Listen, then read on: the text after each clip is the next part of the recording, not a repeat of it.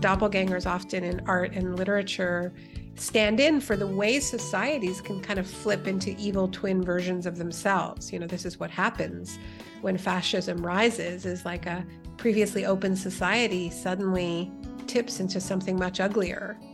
And that can happen. We're not immune to it. Welcome to the Vermont Conversation. I'm David Goodman.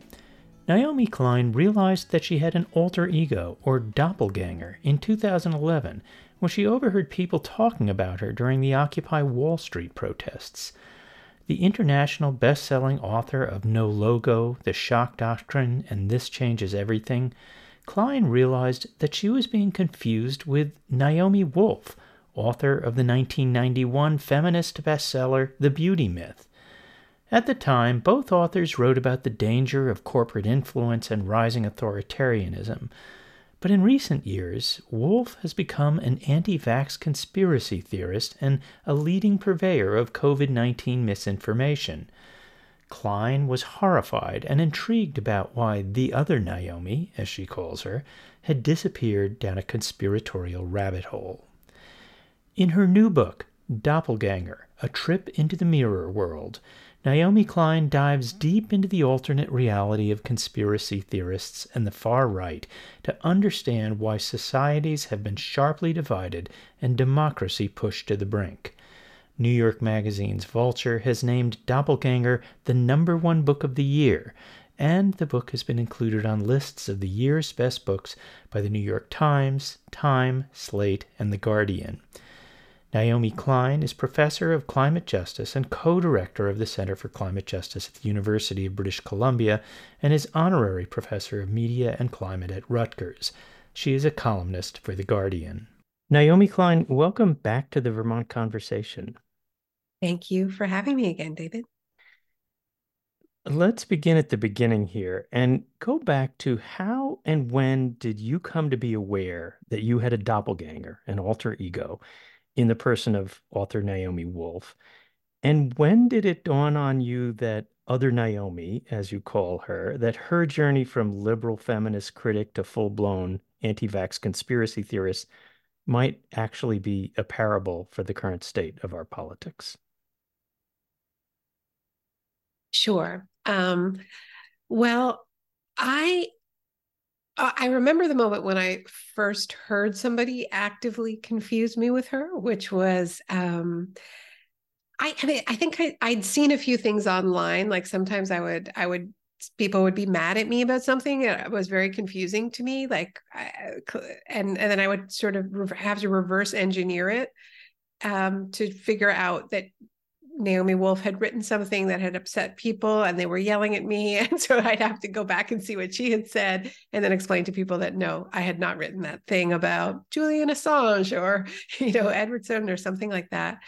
But in 2011, I was at Occupy Wall Street, and there was a march that day through the financial district. And I was in a public restroom, and I overheard two people talking about me. I was in a stall and I heard two people trashing me, actually, talking about an article that I had written that they really disagreed with. And I just sort of froze and was like, and they were like, did you hear what Naomi Klein wrote? She doesn't understand anything about our movement. And so I just sort of had all my mean girl flashbacks come back to me. And then I realized gradually that they were talking about something that Naomi Wolf had written, not me. So I came out of the washroom and I said, I think you're talking about Naomi Wolf. And the reason why I shared that story in the book is also just because I came to see social media as the equivalent of reading the graffiti about yourself on the bathroom wall. So I thought it was fitting that the first time I heard that I was being confused with her, I was actually in a public restroom overhearing a conversation. Basically, don't eavesdrop on other people's conversations. No good could come of that, whether or not it's on social media or in real life. But yeah, so it's been going on for a while. At that moment, Occupy Wall Street, Yeah. 2011, the kind of topics you were addressing, not necessarily what you were saying about them, was sort of dovetailing with things that Naomi Wolf was writing about. She was writing about authoritarianism and the rising threat of it in America. But then she takes a sharp right turn. What happened to Naomi Wolf? Yeah, so I think it was pretty sharp, but there were some hints earlier on that there might be it in like the she sort of flirted with the right a little bit before, but it really happens during COVID. But to understand, I think this shift, you have to understand something else that happened right before COVID in 2019, which is she published a book called Outrages, and it was it was discovered live on the air on BBC that this book Outrages that was about repression of gay sex and love in the Victorian era actually had some huge errors in it in the research, and this was exposed live on the air on the BBC, and she was dropped by her publisher, and the book was pulped, and she became kind of like a Twitter laughing stock. Now, I should know because a lot of those people were laughing at me thinking it was her. So I saw a lot of this. It was very ugly, very cruel, but it's just simply to say that I think part of her turn to the right probably had a little something to do with the fact that she was really sort of ejected from the left because of a series of errors. So during COVID, she found a new audience, and it was with Steve Bannon and Tucker Carlson. And it was when she started making claims about very conspiratorial claims, first about the vaccine, first about the virus, then about the vaccine, and then about the vaccine verification apps. There was a whole sort of web of conspiracies. She tried on a few. And the one that really helped her hard turn to the right was when she started claiming that the vaccine verification apps were part of some kind of a plot to bring a Chinese-style social credit system to the West, and that we were all being put under extreme surveillance by these verification apps that we had downloaded onto our phones. And she talked about how if she had known that Biden was going to do any of these things, she wouldn't have voted for him. And then Tucker Carlson started putting her on Fox, and Steve Bannon started putting her on his show almost daily. And so that was really the hard right turn, was when a few, figures like Bannon and Carlson saw her as somebody who could be useful to them. And she suddenly had not just a new audience, but a huge new audience, because these are very successful media entrepreneurs. And I think we are all working in an attention economy that rewards wherever the views and the clicks and the, and the likes are. And it started to be there for her. So you are that rare person on the left who has listened to hundreds of hours of Steve Bannon and The War Room, his podcast. And you talk about how Bannon has successfully channeled white working class anger. What have you learned from listening to Steve Bannon? He is certainly an evil genius, or perhaps if you like him, just a genius, but he's good at what he does. So tell us what he does. Yeah, I mean, I don't know that I would call him a genius, but I would definitely call him a very good strategist. And I think what he does is, what his move is as a strategist, is really to study his opponents, and in particular, what his opponents are doing wrong, what issues they are sort of abandoning, what people they are insulting. And then he brings them over to his camp, or he tries to. And, where I think we saw this move to quite devastating effect was in 2016 over the issue of free trade, which is an issue that I've long been engaged in these fights. My first book, No Logo, was about corporate globalization, and it got into the rise of sweatshop labor and outsourcing on the backs of free trade deals like NAFTA and APEC, the World Trade Organization. And, when I came up in the alter globalization movement, these were left-wing issues for the most part. I mean, they were issues that trade unions were really rallying around, small farmers, and they were part of a sort of a constellation of left issues that were not xenophobic, that were anti-racist. I'm not saying the movement was perfect, but it was a progressive internationalist movement. And what happened in 2016 is that a lot of Democrats who had voted for Obama twice, maybe got back to voting for Clinton, Bill Clinton, all promising to reopen NAFTA, renegotiate these deals, get a better deal for working Americans, were pretty much fed up, and they didn't like the way Hillary Clinton was talking down to them. And Trump started saying, well, I'm going to renegotiate these deals. And I think that was really Bannon's work, was this kind of mix and match of some issues from the left, like protecting Social Security, protecting Medicare, renegotiating trade deals, and mixing them in with anti-immigrant xenophobia, anti-Black racism, this sort of hyper-masculinist, neo-fascist project. And it's a powerful cocktail. It's smart as a strategist to take potent issues that your opponents have carelessly left unattended, which is what happened with free trade. So when I listened to Bannon, having already actually studied this move in the context of the 2016 election, I was seeing him doing it again with big pharma, with big tech, with surveillance, people's surveillance concerns, and also some of the unfair applications of the COVID measures, right? That affected small businesses much more severely than larger players who got big bailouts and so on. So yeah, that's why I followed my doppelganger down the rabbit hole into Steve Bannon world. And, the book becomes much less about her than about the world she has now joined. The thing about having a doppelganger is like having somebody who looks like you enough that the world thinks is you, is that it makes all of this feel closer, right? Like, I think a lot of people be, oh, I'd never believe those things. I'd never go over to the other side. But it starts to feel like very proximate, and doppelgangers often in art and literature stand in for the way societies can kind of flip into evil twin versions of themselves. This is what happens when fascism rises, is like a previously open society suddenly tips into something much uglier. And that can happen. We're not immune to it. You talk about people going down the rabbit hole of reality warping. What explains why this is happening now? Why conspiracy theorists and theories are gaining such traction right now?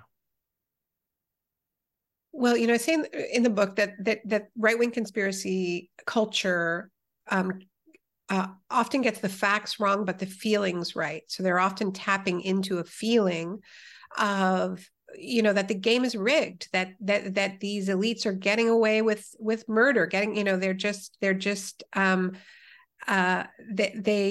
a whole different set of rules that applies to them, right? And all that's true.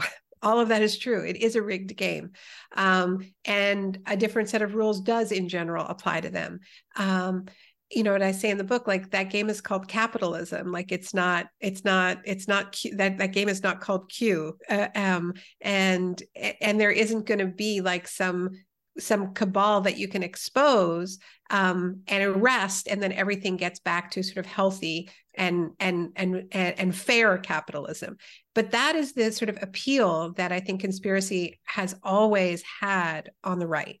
I think, in the 1930s, the fascists were holding out the promise that they could return to healthy capitalism if they just got rid of the Jews. And this is why anti-Semitism is often referred to as the socialism of fools. So I think that these ideas always spread when people are hurting, when people have a sense that things are rigged, that the game is rigged, that there are different sets of rules. They're looking for someone to blame. The anger is going to go somewhere. So where is it going to go? And the left says, we have to change the system. It really is rigged. Let's have another set of rules. Let's redistribute wealth. Let's really get at the root drivers. But the right says, well, we're just going to go after these 10 people and the immigrants, and you're going to get to feel a sort of sense of superiority over people even more vulnerable than you. So it's, I think the playbook always changes slightly, but the structure of what is being offered is really chillingly familiar. And I think, so during COVID, all of this started happening in hyperdrive because of a combination of confronting a virus that we didn't understand and having very damaging effects on people. And here I'm just talking about the counter COVID measures, not the COVID itself, but, having to be isolated, losing income, we are social beings. We don't do all that well alone. And then going online and trying to find some simulation of the friends and community that we miss, trying to find some way of making sense of what was going on. And what we're calling the rabbit hole is the attention economy. And it's an information ecosystem that rewards whoever has the wildest theory, and can claim to have sorted it out. And so, a certain kind of informational attention entrepreneur really thrive during COVID because they were really willing to say anything, like drink bleach, take this pill, take that pill. It's Bill Gates is trying to track you, with the vaccines or whatever it is. If you're unbound by having to tell the truth, you can say anything and you're going to get a lot of clicks for it. So the subtitle of Doppelganger is A Trip into the Mirror World. Explain what you mean by the mirror world. What are the dimensions of that world? And what gives you entry to it? Yeah. So I start using the term mirror world to understand what Bannon is building. What this world is that is kind of like a doppelganger of the left that I would recognize, because it has a critique of big tech. It has a critique of big pharma. It has a critique of corporate ownership of the media.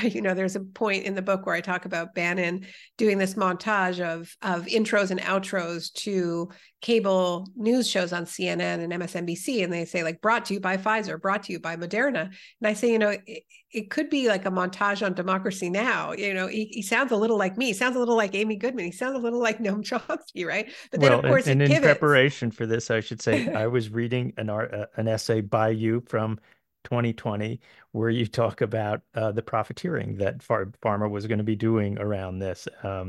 And yes, it merges seamlessly with that Naomi Wolf style of her critique. Yeah.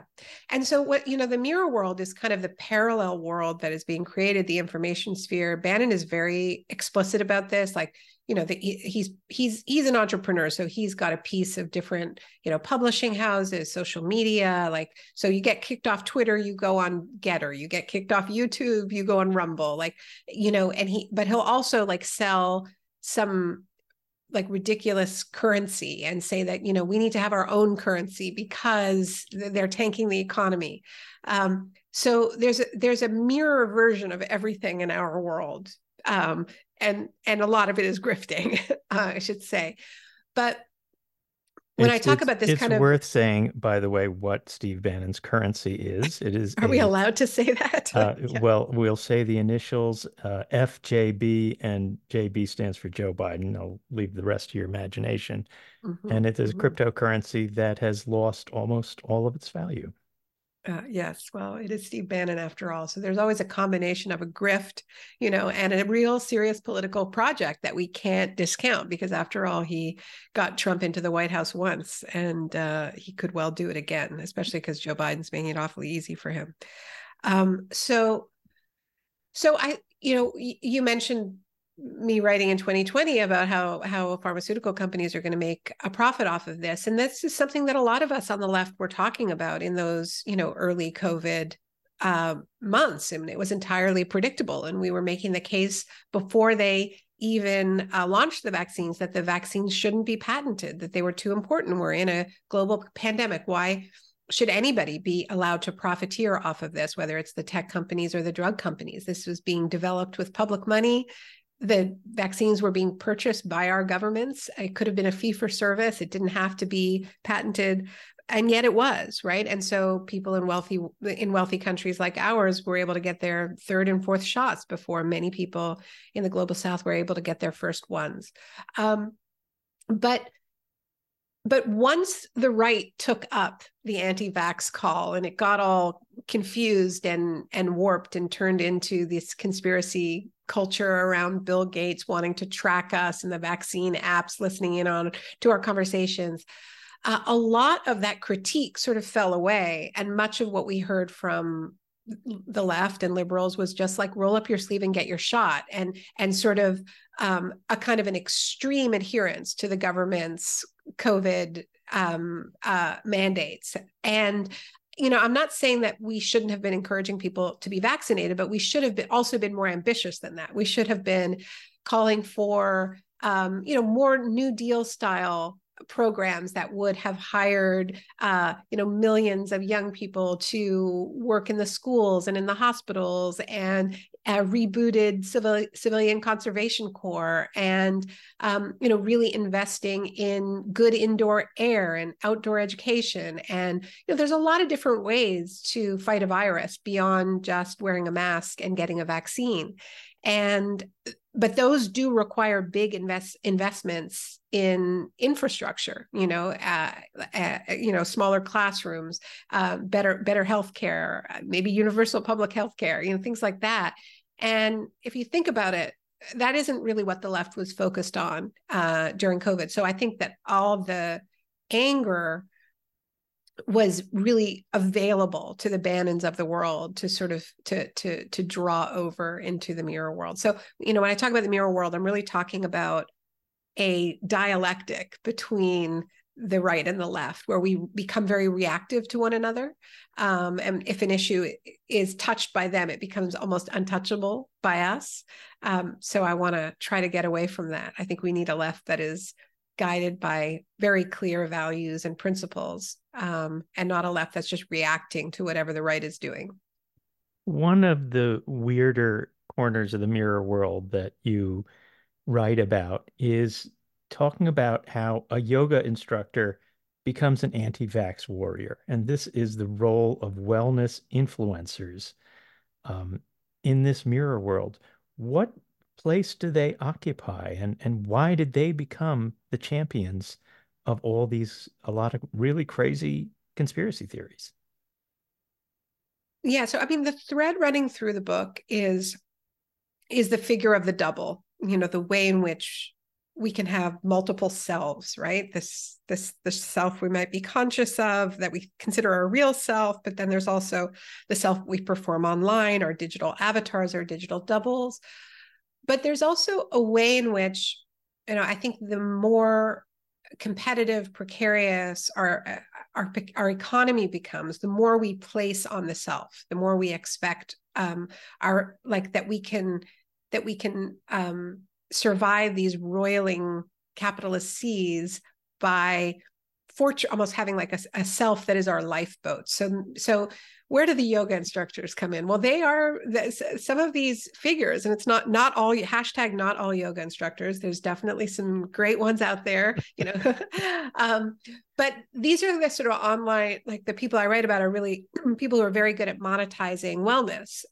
They are doing that already, and they hold up their own perfected forms and health as a model for others on Instagram and TikTok.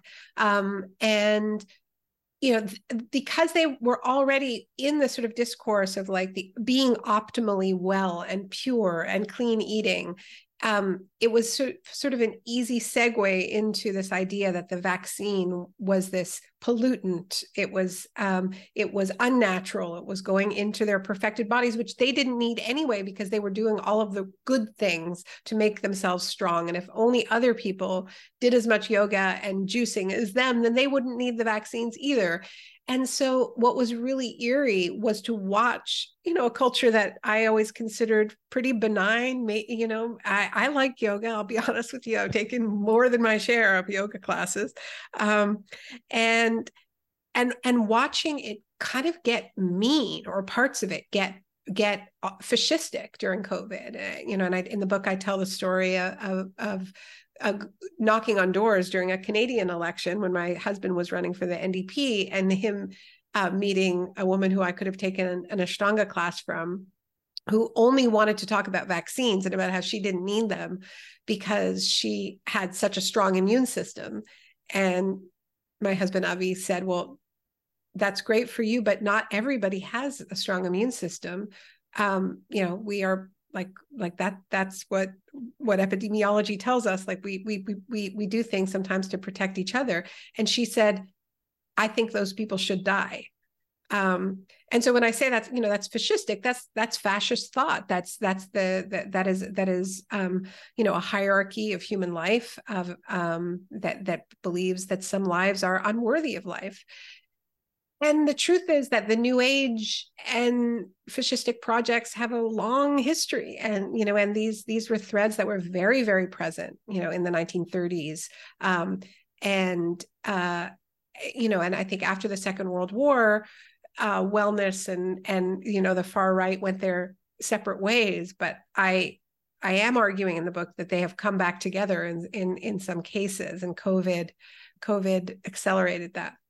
Well, and you hear echoes of this purity narrative as Donald Trump now speaks about poisoning of the blood, which is, Yes. Of course, language lifted right out of Hitler's speeches. So, the past becomes present very quickly, and this wellness thread sort of weaves right into that kind of thinking. And, Trump has always talked about his good genes. He's got a kind of a genetics obsession. It's becoming more overt. But let's not forget all of his advice about drinking bleach and various cockamamie wellness schemes. I mean, he's always been a little bit adjacent to it. I'm not saying he's a picture of wellness. I think he eats too much Kentucky Fried Chicken for that, but, it's not that surprising. Naomi, you were a surrogate for Bernie Sanders in his most recent run for president in 2020. I don't know, were you also in 2016 or? No, but I supported him in 2016, but I was much more involved this time around, last time around. I often think people who are on the campaign trail are getting an immersion course in what is going on in the countries that most people don't get. You're zooming around, you're talking to people, what did you see that Bernie did right? And what do you think resulted in him just not getting the traction that he hoped to get in his last run? I mean, I think he did a lot right. And you're right that those experiences are really precious, being in rooms full of people in places you might not otherwise go. And it's very emotional. I think maybe at any point, but it also felt like I had a real feeling when I was on the road with Bernie this time, just that people were really at a breaking point. The rallies were ragged. People were. It almost felt like they were expending their last bit of hope in this idea that there could be something that could really address the underlying crises of their lives, medical debt and student debt. And so they were, it was wonderful, but it was worrying. It was worrying to me how much pain there was out there and how much hope was being invested in this one person. And it was always a long shot, I remember being in Nevada, in Las Vegas, and the amount of hope that, families of immigrants would be able to come out of the shadows, and the amount of pain that they were that they were carrying. So what did he do right? I mean, I think the campaign in lots of ways was brilliant. I think the frame, not me, us, continues to be a transcendent frame that is bigger than Bernie, because it breaks through the hyper individualism of capitalism, and it says, no, you are not all on your own, and you will never get safety just by optimizing yourself and working this rigged system just by yourself. That we can win better rules and fairer rules, but we can only do that if we join our power together, right? And that's what ended up, that's the slogan, not me, us. I think the first time I heard it, I thought it was just Bernie saying, it's not about me, it's about us. But when you're on the campaign trail, you realize that it's really about, the person carrying all of this debt saying, no, this isn't just my failure, my crisis. This is all of us. We are in this, and all of us can fix it. So I think he did that tremendously well. But the flip side of that ability to connect people in common was, I think, Bernie never navigated difference all that well, right? And I think that the trick of the political trick of our moment, the move, has to be a way of creating that common us, that common project that doesn't erase difference, that still can hold particularities, that Black people's experience in the States is not the same as the white working class. There are things in common, and there's an argument for unity, but you can't just gloss over the difference. And I think that Bernie's great at the common project, but he wavers at the difference. Because I think he's very suspicious of identity politics and how it has fractured the left. But when I look at figures like AOC or Cori Bush, or Rashida Tlaib, or any other member of the squad, I see more skill in that ability to do those two things at once. Say more about that. What does, for example, AOC do that Bernie doesn't do quite as well? I think she's just more comfortable talking about race and identity and gender and how that shapes how we meet the world. But also saying, and we can build a multiracial, multi-ethnic, intergenerational movement that is more powerful together, but that doesn't try to collapse it all into a mushiness. Like I think she is really great at speaking to the particularities of different immigrant experiences, and the way race shapes the economy. So I think young voters need that, want that. And I think it's where Bernie stumbled, particularly with Black voters. So I think it's possible to do. I think this sort of binary of like, you're either doing identity politics or you're doing class politics is just not true. It just takes a particular kind of skill to be able to do both. I want to turn now to the situation in Israel and Palestine. This week, you released 2 chapters from your book, Doppelganger, that relate to Israel and Palestine. And Vermont is sadly not a stranger to these issues, because just a few weeks ago, 3 young Palestinian college students who are students here in the U.S. were shot on the streets of Burlington as they were, 2 were wearing a keffiyeh, they were speaking in Arabic, they were visiting their grandmother for Thanksgiving. And, the war has a long reach, although it has, I should point out, not been definitively established that this was a hate crime or that there was a connection. We actually don't know why this man stepped off his porch and shot them. The students themselves and their families feel pretty clearly that it was because they were who they are. They are Palestinian Americans. So for people who have not been following this tortured history of Israel and Palestine closely, how would you explain what is going on right now between Israel and Hamas and the Palestinians? Just a little question there, David. Well, I intentionally am making that question big so that you can frame it the way you want to frame it. So I realize it's a big question. Yeah, I think, I guess I'll start with what I think it's not. I don't think that the frenzy of violence that Israel has unleashed onto Gaza, collective punishment of Palestinians, is a response to October 7th. I think October 7th was the catalyst, but the project of Israel's response, Israeli leaders have been very transparent about. They want to, as much as possible, depopulate the Gaza Strip. And this is, I think that it's a kind of frenzy of revenge, but that makes it sound like there's no reason to it. And I think, unfortunately, there is a reason there. Reason in the sense of a goal. To understand the goal, you have to understand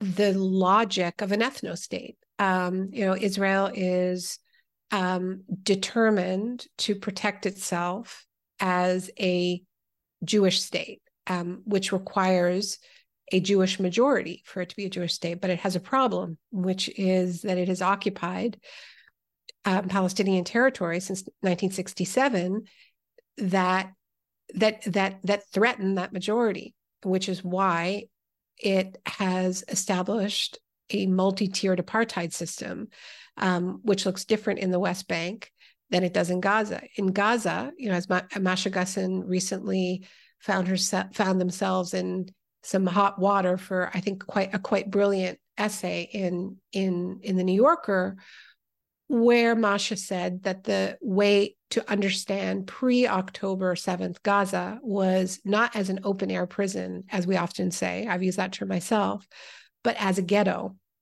specifically the kind of ghetto that that Nazi Germany built and controlled for Jews, and they wrote that the ghetto was being liquidated.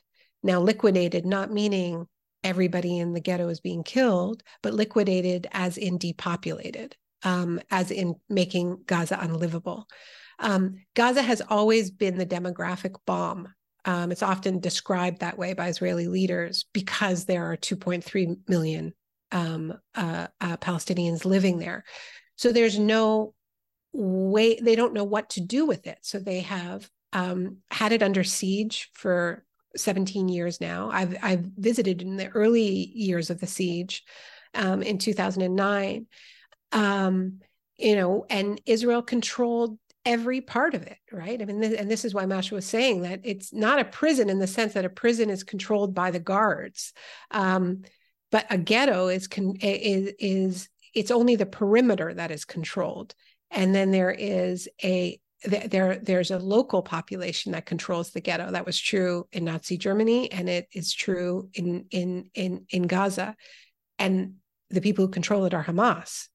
And Hamas is a group that was cultivated by the Israeli government, by the Likud party in particular, on a divide and rule, a colonial strategy. And they wanted to split Palestinian leadership between the West Bank and Gaza. They would, at a certain point, thought it would be a better idea to deal with Islamists than deal with socialists. This is a long history, right? The U.S. has done the same.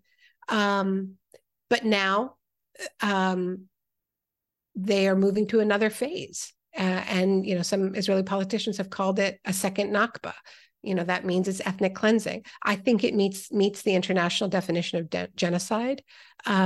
Destroying a people in whole or in part is what international law says. So if you have Israeli politicians openly saying that they want as many people in Gaza to become refugees as possible, then that is a genocidal logic. Now, some people say that's anti-Semitic because how could a Jewish state commit genocide when Israel is itself conceived of as reparations for genocide? Well, victims can become perpetrators. And, this is where it comes back to doppelgangers, because, in the book, I write about these rivaling interpretations of the Holocaust and of the Nazi project more generally, where the interpretation that I grew up with, I went to Hebrew day school, I got a pretty conventional Jewish education at school, was that that this was almost like a rupture in the time-space continuum, that there was no way of understanding the Holocaust in the context of any other genocides, any other history, that it was a rupture out of history that grew out of the primordial nature of Jew hatred, which was so deep and so fixed that the only thing you could possibly do in the face of it was create a kind of a fortress for Jews to go and live in, which was the argument, the post-Holocaust argument for Zionism. Zionism predates, as a political project, predates the Holocaust, but it was the Holocaust that became the final argument for why the state of Israel was created in just 3 years after the end of the Second World War, or 4.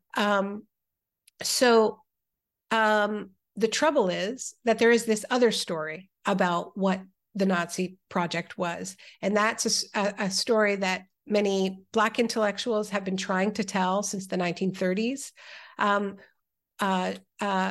The Martinican poet and philosopher and politician Aimé Césaire described fascism as colonialism turned inwards. W.E.B. Du Bois remarked that the Nazis that had learned from the systems of race making and genocide of colonialism and the transatlantic trade and enslaved Africans to learn how to build concentration camps and ghettos. And we now know that Hitler was inspired by American eugenics laws, and he was obsessed with the frontier myth and saw Lebensraum, the eastward expansion, as the German equivalent of the American westward expansion. He wrote extensively about it.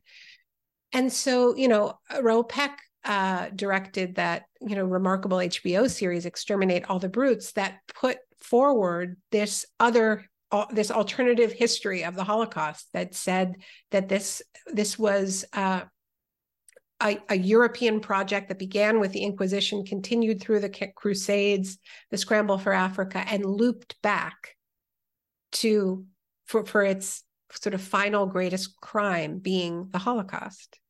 Except the story didn't end there. And Raoul Peck ends there, but I don't end there. The story that, this is what I write about in those chapters, is that because the official story that was told in Germany, that was told in the United States, that was told in, that is now told in Israel, the Holocaust did not reckon with what the Nazis had learned from settler colonialism, had learned from imperialism, had learned from Jim Crow and the reservation system. It became thinkable that there could be reparations for the Holocaust by passing the mantle of settler colonialism to Zionists, to say, this is justice, you get to do it now. And that is not justice. That is a continuation of the same logic, the same story, and has now entered its bloodiest phase in Gaza. We haven't seen displacement on the scale of the original Nakba in 1948, when 750,000 Palestinians were ethnically cleansed. But we're seeing a much higher tech version, and we may yet see people have been displaced on that scale within Gaza, but not out of Gaza. So we're still in the story. This is the horror to me of this moment. There's so much horror in this moment, but one of the horrors is, I don't think the Second World War has ended. I think we're still in it. I think it was displaced in this twisted idea that you could make reparations for one genocide by licensing another. And that Nakba, that genocide, never ended. How does this story end? Is it possible that in the cataclysm that is taking place right now, this catastrophe, that it could be an inflection point for a solution? And what What could that look like? What should it look like? I think it could be. And I think that, if you look at the um, the extraordinary neo-McCarthyite censorships, firings, event cancellations, like it's like whack-a-mole, like they can't, it is in a way hopeful because so many people are trying to tell a story of connection. And if you look at who is sort of most under attack, it's overwhelmingly Black scholars of decolonial of settler colonialism. I live in Canada. The first Indigenous curator at a major museum, the Art Gallery of Ontario, Wanda Nanabush, was pushed out of her job after she posted about the similarities between settler colonialism in Canada and Palestine. Hammer and Hope, the amazing digital magazine journal, one of the editors is Kianga Yamada Taylor, came out of the Black Lives Matter movement. They're under attack because they've been publishing work by Palestinians, and some of that work is drawing connections between militarized policing in the United States and the infrastructure of occupation and aerial bombardment in Gaza.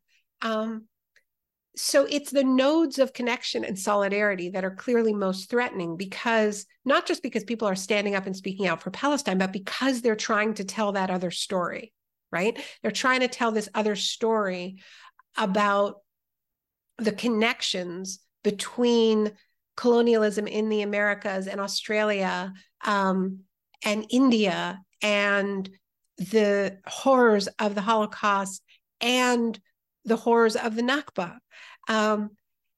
And the hope to me lies in that we're finally getting at the logic underneath all of it, right? And this is why Peck chose the title "Exterminate All the Brutes." It's the exterminatory mindset that is the flip side of the quote unquote civilizing urge, right? And as soon as you get resistance, that's when it ceases to be a project of civilization and becomes a project of annihilation. That's the frenzy, that's the revenge that is happening right now in Gaza. And so if this other story can be born, and people have been trying to tell this story for so long, this story of connection, then it asks things of us, right? If we really confront the connections between these older massacres with these newer ones, then we also understand why our world is so unequal. We understand why our governments have allowed the global South to, warm so cataclysmically, right? Climate change hits first and worst in the global South. And that it has informed the willingness of governments in the rich world to just shrug and wait. These inequalities, these injustices shape our world. They scar our world. They maim it. And they demand justice. They demand reparations. They demand a sort of, Eduardo Galeano said the world is upside down. It demands that we turn the world right side up. It demands that we make real reparations, not the kind of reparations that Germany made after the Second World War, paying reparations to the state of Israel so that they could have the infrastructure to ethnically cleanse Palestinians. No, like actually righting these wrongs at their source. And so, that to me is why it was important to condemn the war crimes of October the 7th, because I don't believe in a logic that just stands with the oppressed no matter what, because that was the logic that produced the state of Israel in the first place. The Jews were the most oppressed people in the world in 1947 and 1948. And that was the argument for the Nakba. I don't believe oppression is a blank check. I've seen what that's done to my people. I believe we need to be guided by ethics and morality and the best expression we have therein, which is international humanitarian law, which says nobody targets civilians. Talk a little bit about anti-Semitism on campus. You are on a campus, the University of British Columbia. what is real and what is being weaponized? I can't speak to, I think that anti-Semitism, Islamophobia, anti-Palestinian racism are all surging. You know, you started this part of the conversation by citing the most horrific example, or one of, which is the horrific shooting of 3 university students who were just being themselves. And we have also seen an 8-year-old Palestinian child killed. And we have also seen explicitly anti-Semitic hate crimes, less on campus, than at synagogues, other identifiably Jewish spaces. I think we are also I think the actions of the Israeli government entangled Judaism with with war crimes in a way that I find abhorrent as a Jew and make me feel very unsafe as a Jew. When you bring a menorah into Gaza and hoist it as a victory symbol, when you go into a mosque and sing Shema Yisrael, you are entangling signifiers of Judaism with an imperial project. Now, they're not the first ones to do it. Remember the Crusades? So it's not the first time, an imperial religious project has been entangled with the signifiers of a religion, and it still doesn't make it okay to attack, symbols of that religion in some form of twisted vengeance. That is still anti-Semitism. But in terms of what's happening on campuses, while acknowledging that I am absolutely sure that there are real instances of anti-Semitism, I think a lot of what is being called anti-Semitism is young people who grew up inside the story that I talked about earlier, which is a story that equated the state of Israel with Jewish identity and with Jewish safety. And because they grew up in that story, when they hear people chanting for Palestinian liberation, it feels like an attack on them as Jews, but it's not. But it feels that way. So we need to hold the tension that something can feel unsafe, something can feel uncomfortable, and that it is still legitimate speech, and that it isn't intended to target any individual, and so I think as educators we really have our work cut out for us, because a lot of what we do in universities is a process of unlearning mythologies that our students grew up with and that we grew up with, right? And unlearning creates a feeling of vertigo, a feeling of unsafety, of instability, right? You grew up being told your country was fantastic, and now you're suddenly hearing your country has committed war crimes. I mean, that happens. That's why there's been a ban on critical race theory, because you've got parents, who don't want their kids to have the mythologies of nationhood questioned, right? So education is always hard, and we have to really be able to disentangle what is the work of unlearning and relearning, and the discomfort that can go along with that, while protecting our students from harassment, intimidation, fear of retaliation. They have a right to be protected from that, but they don't have a right to be protected from discomfort. None of us do. None of us do. So finally, Naomi, how do we break out of these partitioned narratives that you so eloquently capture in Doppelganger and haul ourselves out of this mirror world? Yeah. I mean, this is really I believe Israel-Palestine is the open wound of the world. I'm not the first person to say so. And I say that because the whole history of the modern world is in this wound, and it's complicated, right? It is not a simple. I know we're supposed to say it's not that complicated. Some things aren't complicated, but some things are. It's complicated for a state to be formulated as reparations for Holocaust. it's complicated for a state to be born out of mass trauma. And